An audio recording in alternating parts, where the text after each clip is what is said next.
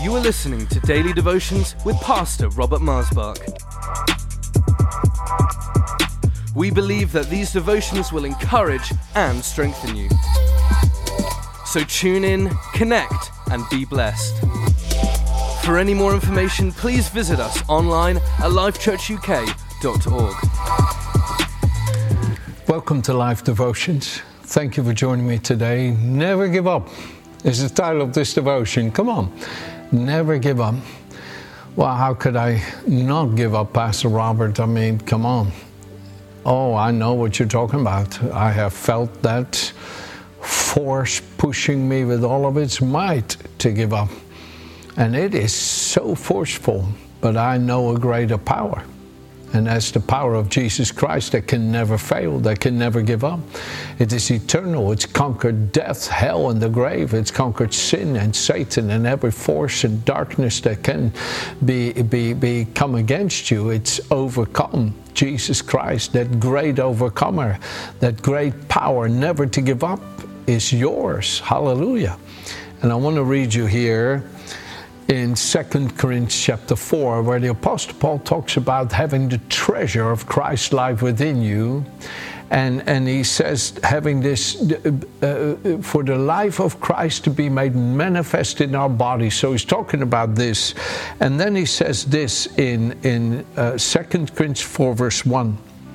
Therefore, since we do hold and engage in this ministry, what ministry?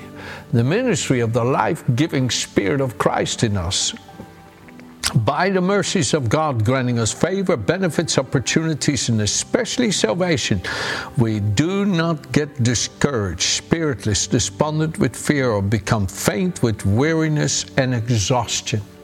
And then in verse 16 he says, listen, oh, how I love these thoughts.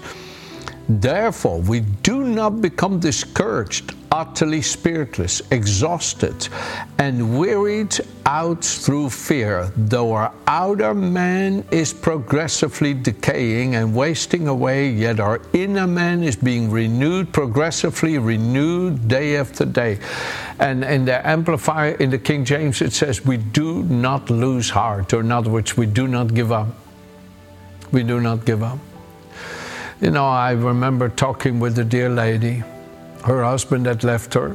She had miscarried her baby. And their possessions had been repossessed. I know that may sound very fantastic, but it's a true story. All the possessions had been repossessed through a bankruptcy. And they'd lost everything. And she called me, and she was crying. And she said, Pastor Robert, can you just answer this one question? Why can I not give up? I want to give up. I want to give up. How come I can't give up? I said, it's Jesus in you. And the moment I said it, the Holy Spirit came upon her and revealed in her afresh and anew this renewing of the inward man, this treasure in the earthen vessel, Christ in us, the hope of glory. And my goodness, did she get comforted by the Lord, and gave her such renewed hope. And the Lord did incredible miracles for her. Her husband came back, and the Lord restored them amazingly. And you see, sometimes we have felt we've come to the end of the rope. My father used to say, when you get to the end of the rope, put a knot in it and sit on it. Sit on the knot. But we all feel we've come to the end of the rope. And you all feel, this is it, Pastor. I think I'm there now. I think it's my end has come. And the Lord says, no, not so quickly. I need you. I need you for your children, for your grandchildren. I need you for your brothers and sisters who have struggles like yours, and they don't know the fortitude I've given you. They don't know the faith I've given you. They don't know the hope I've given you. And I've kept you all these years, and I will keep you through this as well. And you will get better and improve to show them that I'm faithful to keep us no matter what we go through in this life. You know, the Apostle Paul in 2 Corinthians chapter 1, and I'll read it to you from the Living Bible. He says, I think you ought to know, dear brothers and sisters, about the hard time we went through when we were in Asia. We were really crushed and overwhelmed and feared we would never live through it. We felt we were doomed to die and saw how powerless we were to help ourselves. But that was good, for then we put everything into the hands of God, who alone could save us, for He can even raise the dead. And He did help us and saved us from a terrible death. And yes, we expect Him to do it again and again. But you must help us too by praying for us, for much thanks and praise will go to God for you who see His wonderful answers to your prayers for our safety. This is 2 Corinthians 1, verse 8 through 11. I want you to know the hardships we went through. We were doomed to die. We were crushed. We were overwhelmed. We feared we would never live through it. But that was good for us, because we gave it all into God's hands, who can even raise the dead, and He did save us from a horrible death. You see, this is the power not to give up. It's the power of God that enables you not to give up. And when Paul talks about this, he says, for example, here in Acts chapter 16, okay, starting at verse 22, listen to this.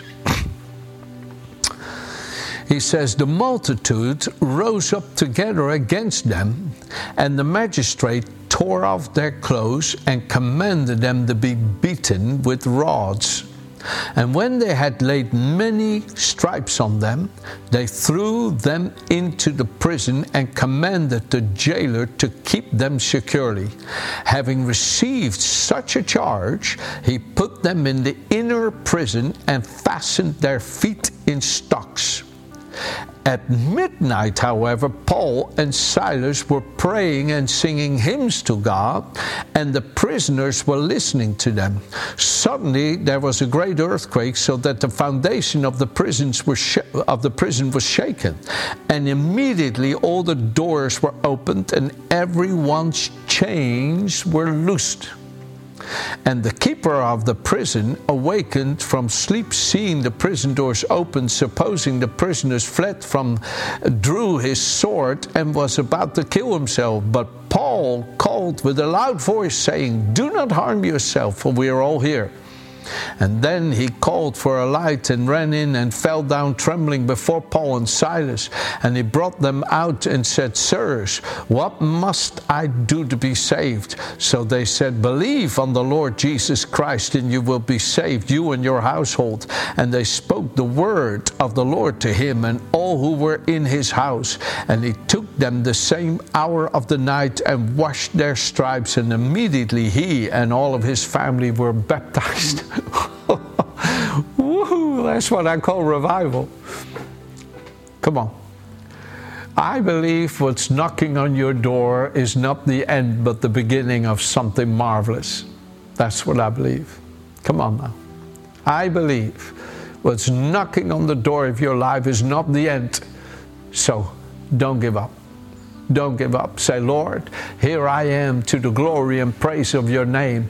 I thank you for making me an instrument of praise to your name. I thank you for raising me up to make known your goodness in the land of the living, so that others too may see that what God has done for me, he will do for them, because you are the same yesterday, today, and forever, and you are equally available to all who will receive and believe in you." Oh my goodness, I love the good news. So while Paul was in prison, he writes this letter. He says in Philippians 4, "Rejoice in the Lord always, and again I say rejoice.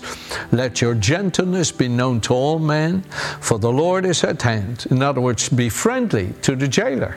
Be friendly to everybody. Be anxious for nothing, but in everything in prayer, supplication, thanksgiving, let your requests be known to God. And the peace of God, which surpasses all understanding, will guard your hearts and minds through Christ Jesus. Come on, right now is a time for you to say, "I will bless the Lord, all my soul, and all that is within me, bless his holy name." You know, when I was a young boy, my sister Daniela was a baby, and she is 4 years younger than me. So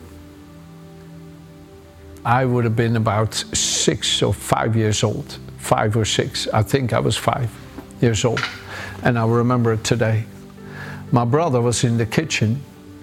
He was a year older than me. He was 6. And with a white spirit, as we call it here in Britain, it's a flammable spirit that you could use to clean grease off and so forth. And he was cleaning something, and my mom had all 4 hubs of the stove burning with the gas fire, cooking the dinner for all of us children.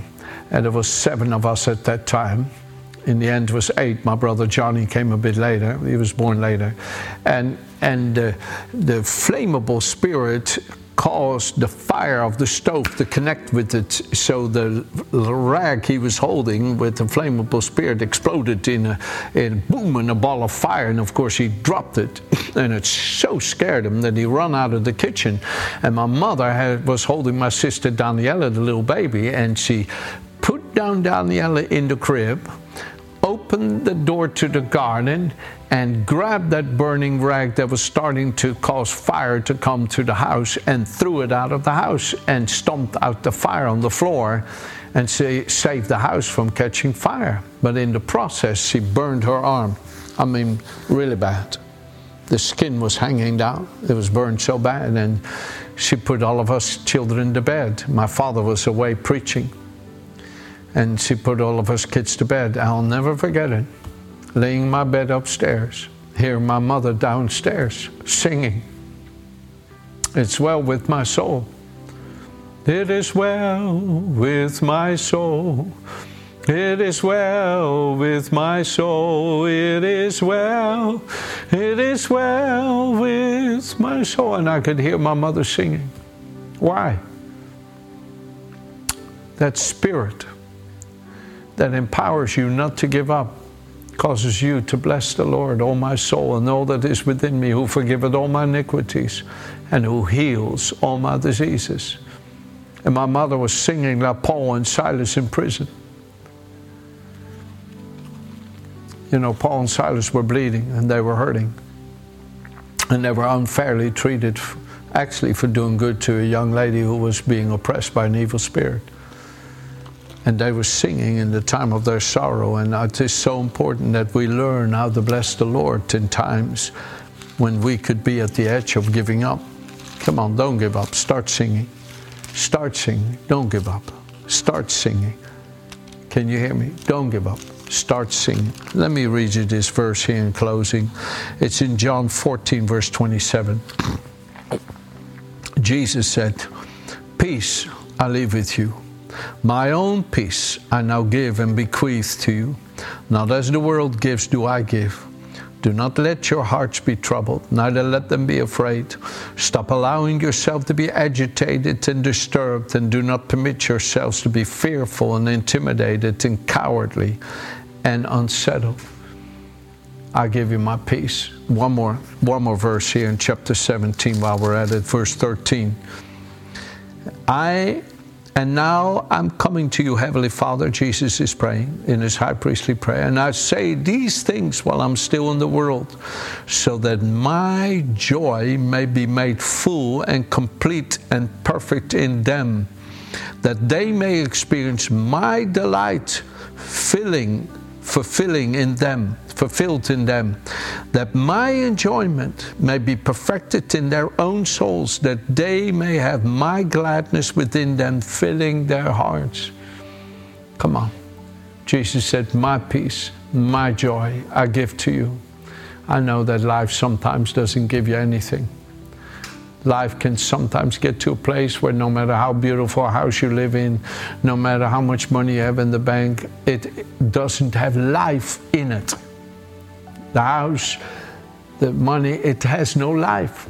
But Jesus has life, peace, and joy to cause you not to give up, but to say, "I'm going to live and not die." And renewed energy comes, and renewed strength comes for you to rise up and to say, "I will see the goodness of the Lord in the land of the living, and I will declare it to my children and my grandchildren and my great-grandchildren." Hallelujah. Amen. Have a good day.